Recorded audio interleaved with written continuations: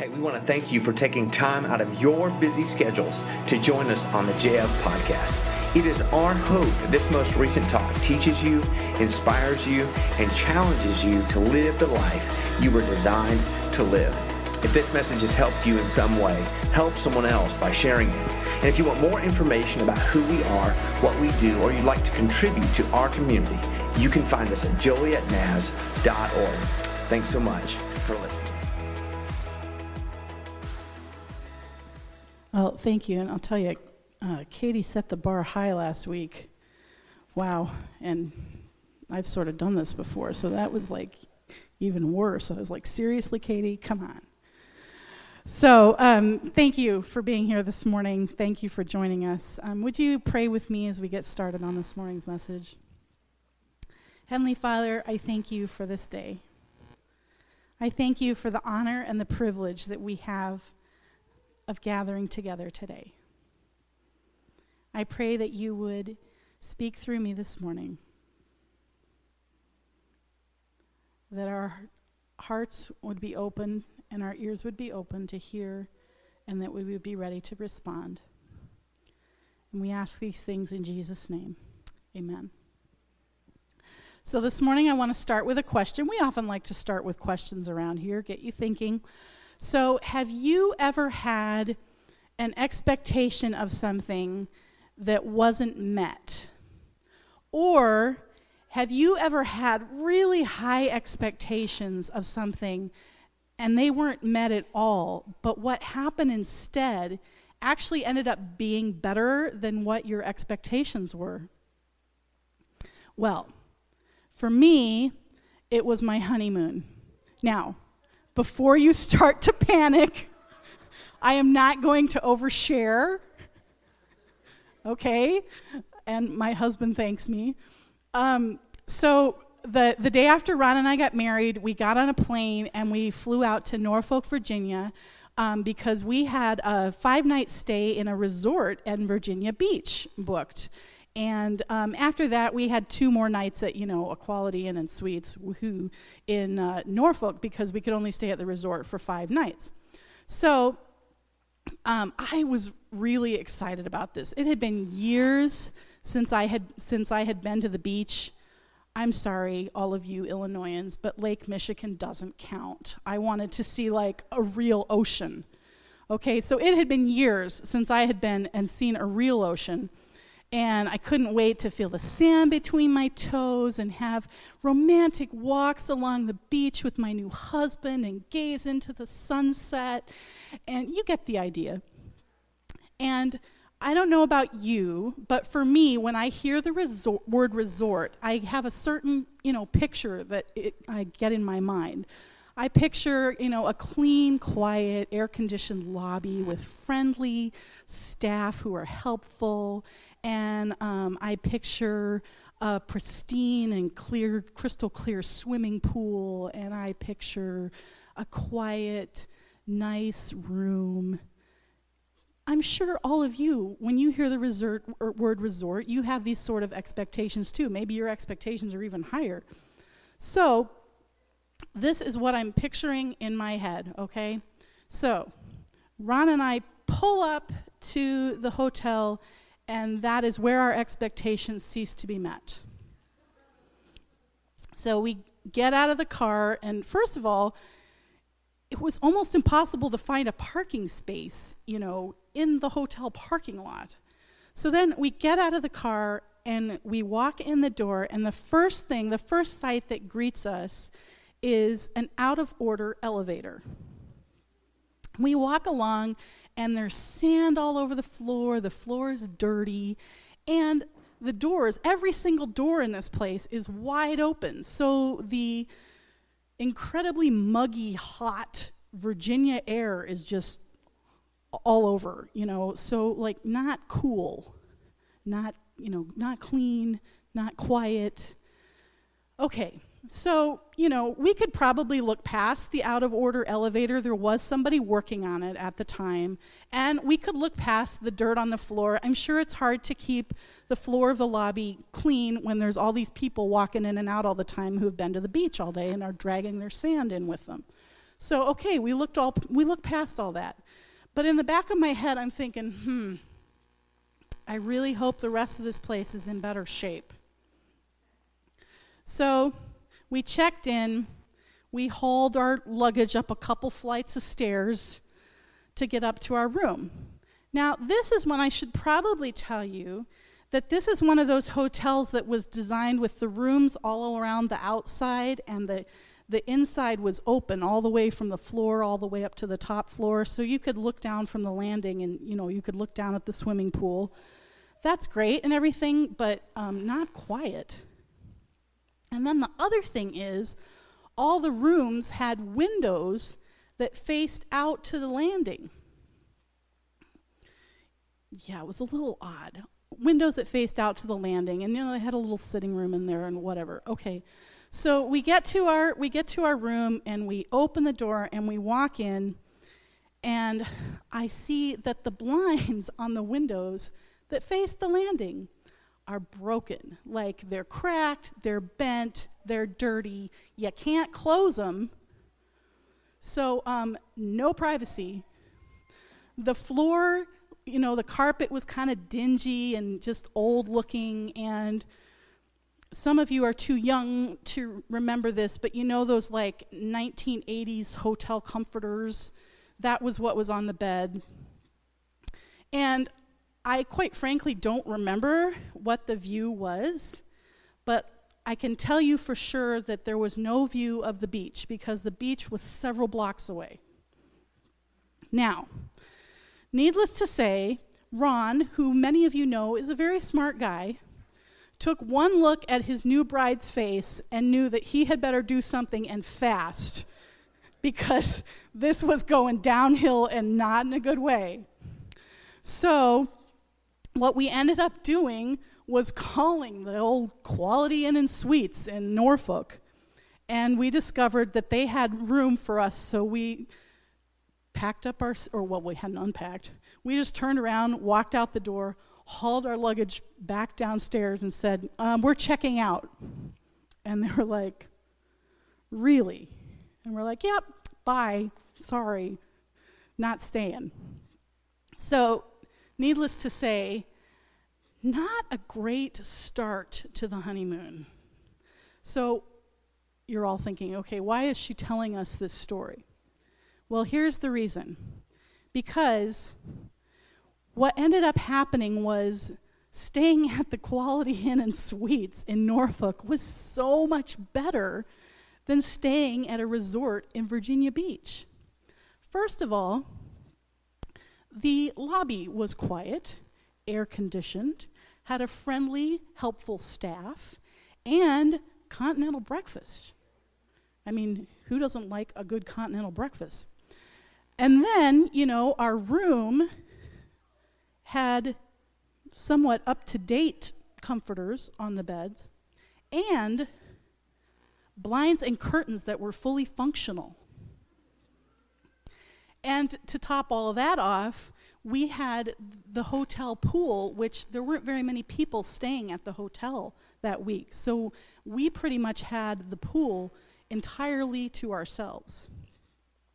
And what I also discovered is we went into Virginia Beach a couple of times, and I discovered that Virginia Beach was crowded, it was dirty, it was noisy, and would not have been my ideal vacation spot. My ideal vacation spot is somewhere quiet where I can read a good book and not be disturbed.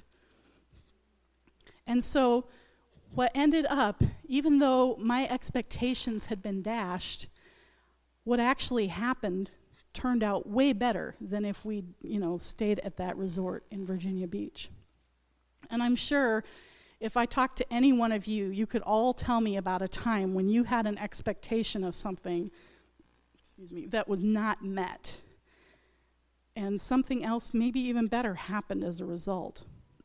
So where we're going today with this story is that it's really all about expectations. And I want to tell you about a guy named Peter. And I don't know about the rest of you if you know Peter or have heard of Peter, but Peter has to be one of my favorite, if not my favorite, one of my favorite disciples, because Peter he's just an ordinary guy who doesn't always get it, and he just barges in and he does some really stupid things, and Jesus still loves him and uses him. And so, we're in the writer Matthew gives us a really cool kind of behind the scenes look at some conversations that went on between Jesus and his followers. And I need to set the scene for you, because what happened right before this is that Jesus was, walking along with his followers, and he says to them, who do people say that I am? And they respond and they say, well, some people say you're John the Baptist, and other people say you're Elijah, who was a prophet, and then other people say you're Jeremiah. Some of people think you're Jimmy Hoffa. Come on. Okay. Yeah, no, not Jimmy Hoffa. But you get the idea. They were throwing out names, and, people were making guesses as to who Jesus was.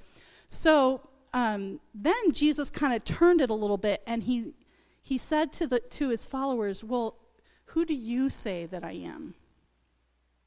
And at this point, Peter looks at Jesus and he says, you are the Messiah, the Son of the living God.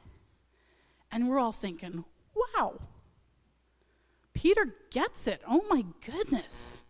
He really gets it. But what we're going to learn is that Peter had a little bit of a problem with his expectations. So we go on, and Matthew tells us, from that time on, Jesus began to explain to his disciples that he must go to Jerusalem and suffer many things at the hands of the elders, the chief priests, and the teachers of the law, and that he must be killed and on the third day be raised to life. Peter took him aside and began to rebuke him. Never, Lord, he said, this shall never happen to you. Okay, now you're all thinking, wait a minute, I thought Peter got it. You remember when Peter said that Jesus was the Messiah? Peter had a completely different expectation of what it meant to be the Messiah. You see, for the last probably 400 years or so, the Jews had been oppressed by nation after nation, empire after empire. It was the Persians, and then it was the Greeks, and now it was Rome. And by the time Jesus came on the scene, they'd probably been oppressed by the Romans for at least 90 years. And they were just tired of it. They wanted to have their country back. They wanted to be a country again. They were remembering the glory days of King David and King Solomon when they were a superpower in the world, and they wanted those days back. And so when Peter says, Jesus, you're the Messiah, he's thinking the Messiah is a conquering king who's going to come in and throw out the Romans. You see, Peter had watched Jesus, and he had seen Jesus turn water into wine, and he had seen Jesus feed thousands upon thousands of people with 5 loaves of bread and 2 small fish. And on top of that, Peter saw Jesus stand up in a boat and command a storm to cease, and it did. So Peter's looking at Jesus, and he's thinking, okay, this is a guy that can get it done. He has the power. They've never seen a guy with this kind of power before. He has the power to kick the butts of the Romans all the way back to Rome. And not only that, but what I didn't mention to you before was that Jesus told Peter that he was going to use Peter as the foundation for his kingdom and for his church. So Peter's thinking, oh man, this is going to be so good. Jesus is going to kick these guys out. We are going to take control, and I'm going to get to sit at his right hand and rule with him, and I'm going to get to oppress all the people that have been oppressing me. and it is going to be great. So then Peter hears Jesus say, I am going to go to Jerusalem. And they're like, okay, here we go. It's time. And then Jesus says, I'm going to go to Jerusalem, and I'm going to suffer, and then I'm going to die. And Peter's like, no. Wait a minute. That is not how this is supposed to work. The Messiah is supposed to be a conquering king. So he takes Jesus aside, and he's like, you've got it wrong. Let me explain it to you. This is what's supposed to happen. You're supposed to kick Rome out. I'm supposed to sit next to you and rule with you, and that's how it's going to be. Now, at this point, Jesus turns around and does something that really none of us would ever expect. Jesus, who we would expect, to take Peter gently by the hand and nicely correct him and say, no, Peter, you're confused. You've got it wrong, but here, let me talk you through this and we'll work it out. No, Jesus says something that is completely unexpected. He turned to Peter and he says, "Get behind me, Satan. You are a stumbling block to me." Yikes. Wasn't this just the guy who Jesus had said, "Peter, you have got it, and so I'm going to have you be the foundation of my church and my kingdom." And now he's turning around and he's calling him Satan? That seems a little harsh to me, especially, in fact, it seems a lot harsh to me, especially coming from Jesus. Jesus is supposed to be kind and loving and sweet. And no, he wasn't. So let me explain what was going on here, because we need to understand this before we can move on. When Jesus called Peter Satan, he first of all was not saying that Peter had all of a sudden morphed into the devil. He was also not saying that Peter was all of a sudden demon-possessed. But what happened for Jesus is that he got a little bit of deja vu, or maybe even a flashback, where all of a sudden he is back remembering at a couple years ago where the real Satan, the devil, had taken him to a top of a high mountain, and he'd shown Jesus all the kingdoms of the world. And he said, if you will abandon God and follow me, I'll give you dominion over all these kingdoms, and you don't have to go through any of the hard stuff that you think you might have to go through. And at that time, Jesus had been able to resist and say, no, I'm going to follow God. I'm going to stay on my path. But then here's Peter, one of Jesus' closest followers and friends, who's standing in front of Jesus, and he's doing the same thing. He's saying, Jesus, there's a much easier way where you don't have to go through the hard stuff, and you don't have to endure the pain and the suffering. And let's face it, Jesus was human. He would not have wanted to experience pain and suffering and death. And so here's Peter presenting another option. And Jesus is saying, no, I already dealt with this. I don't want to deal with this again. And Satan literally means adversary. So at this point, Peter stood in the way and became an adversary. Think about it. When someone is your adversary, they're opposing you. They're standing directly in your way and keeping you from doing whatever it is you need to be doing.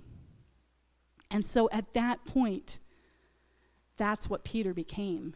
And so Jesus had to make a choice again. Am I going to follow God's way, or am I going to take a different, easier way? And so he had to say to Peter, get behind me, get out of my way, and get back to following me so that I can accomplish what needs to be done. So, but what I really want to concentrate, now that we've gotten that out of the way, We tend to get so bogged down in Jesus calling Peter Satan that we miss the next part of what he says. So here's where we're going. Jesus turned and said to Peter, "Get behind me, Satan. You are a stumbling block to me. You do not have in mind the concerns of God, but merely human concerns." And it's that second phrase, that you do not have in mind the concerns of God, but merely human concerns. That's what really caught my eye. And I started to think, when I get concerned about something that's going on in my life or something that's going on in the church, is it because I'm focusing on my human expectations, or am I thinking about God's bigger picture? It's the word merely that really gets me. Merely means something that is only as specified and nothing more. So to me, merely is small and it's contained. And it's like Jesus is saying to Peter here, I get that you're tired of being oppressed, and I get that you want your kingdom back, you want your country back. But your concerns and your expectations are merely human, and they're merely for one small country. And my plan is so much bigger than that. My plan is global.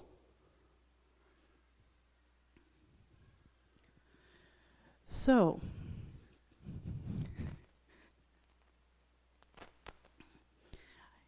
Jesus gets that we have concerns about what's happening in our lives and about what's happening in our church.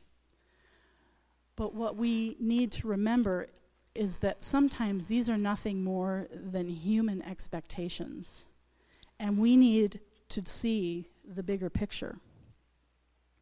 So how do we focus our minds on God's bigger picture instead of our own human expectations? Well, Jesus actually tells us how to do it in the next couple of verses. Then Jesus said to his disciples, "Whoever wants to be my disciple must deny themselves and take up their cross and follow me. For whoever wants to save their life will lose it, but whoever loses their life for me will find it." Now, a lot of you have heard these verses before. These are quoted often in the church, and I think that we tend to romanticize them. It sounds big and grand, and we tend to apply them to like martyrs and missionaries, and sometimes maybe even pastors, and we don't really like to apply them to ourselves. But Jesus didn't say, if you want to be a missionary or a pastor, then you need to take up your cross, deny yourself, and follow me. No, he says, whoever wants to be my disciple. That means everybody. It's not a select few. Jesus is talking to everybody. And when Jesus says deny themselves, he's not talking about, going on a hunger strike. And he's not even talking about giving up something for Lent. Jesus is talking about the daily act of putting aside our own human expectations and looking for God's bigger picture. Now, he talks about a cross. And crosses aren't fun. You look, and crosses involve suffering. But here's the thing about the cross. It's not only about suffering. The cross also shows love and grace and acceptance. And when we're willing to surrender our human expectations and take up the cross, we have freedom to follow in a way that we never would have been able to before. And sometimes we may not see God's big picture right away, but we're still to follow. And sometimes we may not see God's big picture for years and years, but we're still to follow. So what does it mean as individuals for us to take up our cross and deny ourselves and follow Jesus? Well, for some of us, it may mean giving up a Saturday once a month and coming in and helping and serving in Hope Closet. For others of us, it may mean not going to Starbucks quite so often so you have more project money to give to Project 23. Okay, maybe I'm just talking about myself in that point. For others of us, it may mean getting up earlier on a Sunday morning and coming to our new leaders service so that you can spend time serving our kids in the new 10 o'clock hour, or so that you can spend time in our First Impressions ministry greeting and welcoming people as they come into the church. Yeah, it sounds kind of tough, and it doesn't sound easy, but oh, the freedom and the joy that comes from surrendering those expectations and allowing God to lead. It may mean that we need to adjust our expectations for our lives and our church. And I want to stop right there and say, look at how many times the word "our" is in that phrase. Yes, we need to adjust our expectations for our lives and for our church. But, when you become a follower of Jesus, at least for me, it's not my life anymore. My life belongs to Jesus. And this church is not our church. This church belongs to Jesus. And so we may need to adjust our expectations of what it looks like to do church. When life doesn't meet our expectations, do we look at it from a merely human perspective, or do we look for God's bigger picture and think, what is God doing here? Where can I get involved with what God is doing? So, we might not, as I said before, we might not immediately see the big picture, but we're still to follow. And as I said before, it may take years. We may never entirely see the bigger picture, but we are still to follow. And God gives us little glimpses of what he's doing. So what does it mean? I've talked about individuals. What does it mean as a church to deny ourselves? Perhaps it means making some changes to the way that we do things that are really uncomfortable for us. It may mean that we have to totally rethink the way that we do church. For me, it hasn't been an easy road to adjust my expectations. Some of you know this, but a lot of you don't know that I was the worship leader here for 6 or 7 years. And I loved it. And you know what? I was pretty good at it. I can sing, I can play the piano, I've got some skills. And I really loved it, that was my thing. When people asked me what I did, I was like, oh, I'm a worship leader. And, I could say with confidence what I did, and I could explain it to them. And, I loved it so much, for crying out loud. I was leading worship up here when I was 9 months pregnant with my child. I know. And, I loved it. But then one day, Pastor Brad and I sat down and we had a meeting. And Brad said to me, I really feel like God is leading us to take the worship to a whole other place in this church and a whole nother level. And he asked me, do you think that that's something, is this a direction that you think you're able to take us? And I had to be honest in that moment, which, oh my gosh, being honest and thinking, no, I can't do this? That's horrible. But I had to say, no, I don't think that I can. And it was not fun. I cried Brad cried.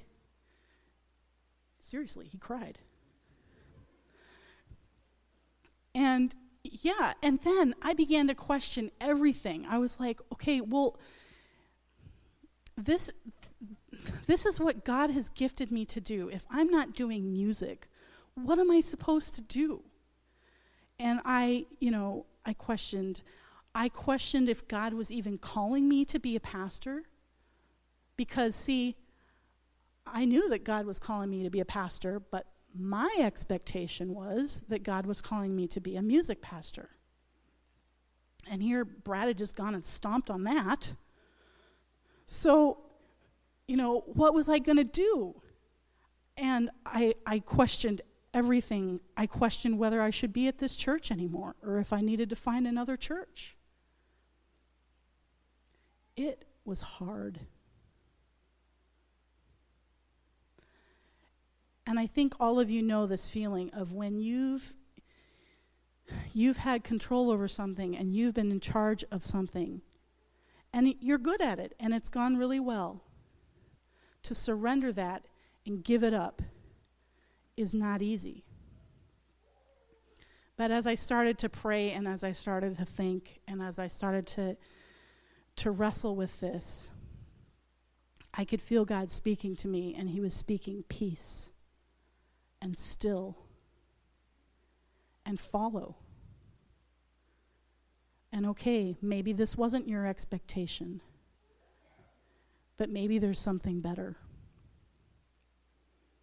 And so, a year and a half later, wow, I would never have expected, never in a million years, would I have expected to be helping to lead this church in the way that I do. And believe me, never would have expected to be standing up here and preaching to you all. That was like the farthest thing from any expectations that I ever had. But yet what God has done is that he's moved in my life and he's taken me beyond my mere human expectations into his bigger picture. And guess what? I still like hymns and stuff like that. And if you were to walk into my house on any given day, you would most likely find me at the piano playing on a hymn arrangement. But it doesn't matter what I like, because it's not about me. And quite frankly, I love you all, but it doesn't really matter what you like either, because it's not about us. It's about the thousands and thousands of people in Joliet and our surrounding communities who have never heard the good news about how much Jesus loves them and the fact that he died for them. And sometimes, for most of those people who have never walked in a church before, a hymn is not going to speak to them. But some other music might. So we need to change our expectations of the way that we do church. Our minds need to be focused on God's big picture and not our mere human expectations. Now, I want to take you back to Peter for just a minute, because he eventually got it. Peter was able to surrender his human expectations, and it took him a while. But he was able to surrender his human expectations and see the bigger picture of what God was doing. Peter never would have expected that on the day of Pentecost, he would preach to thousands of people, and more than 3,000 people would give their lives to Jesus because of his message and his preaching. Peter never would have expected that someday he was going to abandon all of the rules and the restrictions that he'd been raised with and go and preach to a group of Gentiles, and they would start following Jesus. And Peter never expected in a million years to walk past a lame man in front of the temple and heal him. And he certainly never expected to be in a prison cell in the middle of the night and have an angel show up and take him by the hand and walk him out past a ton of guards who didn't even know he was there. But mostly, Peter never would have expected that one day he would be crucified and die for following Jesus. But here's the thing.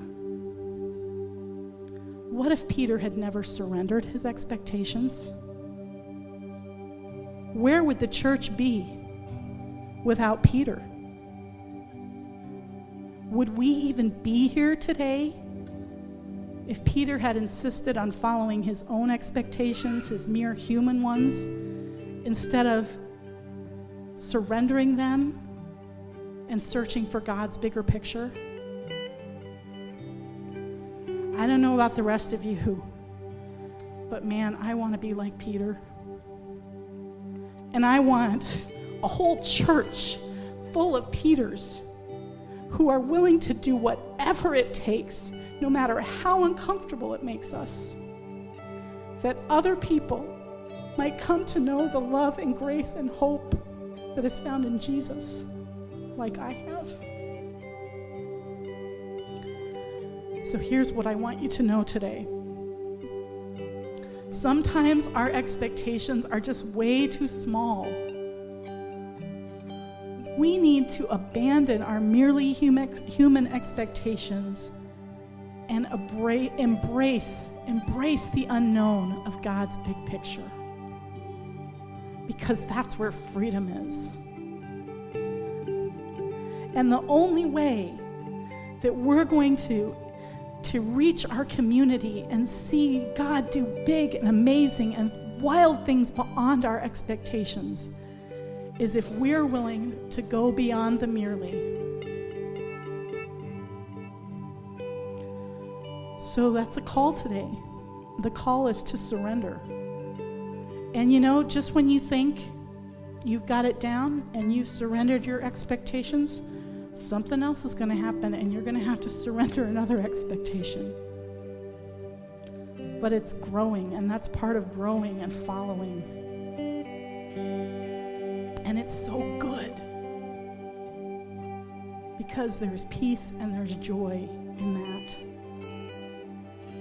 So my challenge for you this week is to surrender your merely human expectations for your life and for this church. Surrender them to Jesus so that he can take us and do things that are beyond our wildest imaginations and expectations.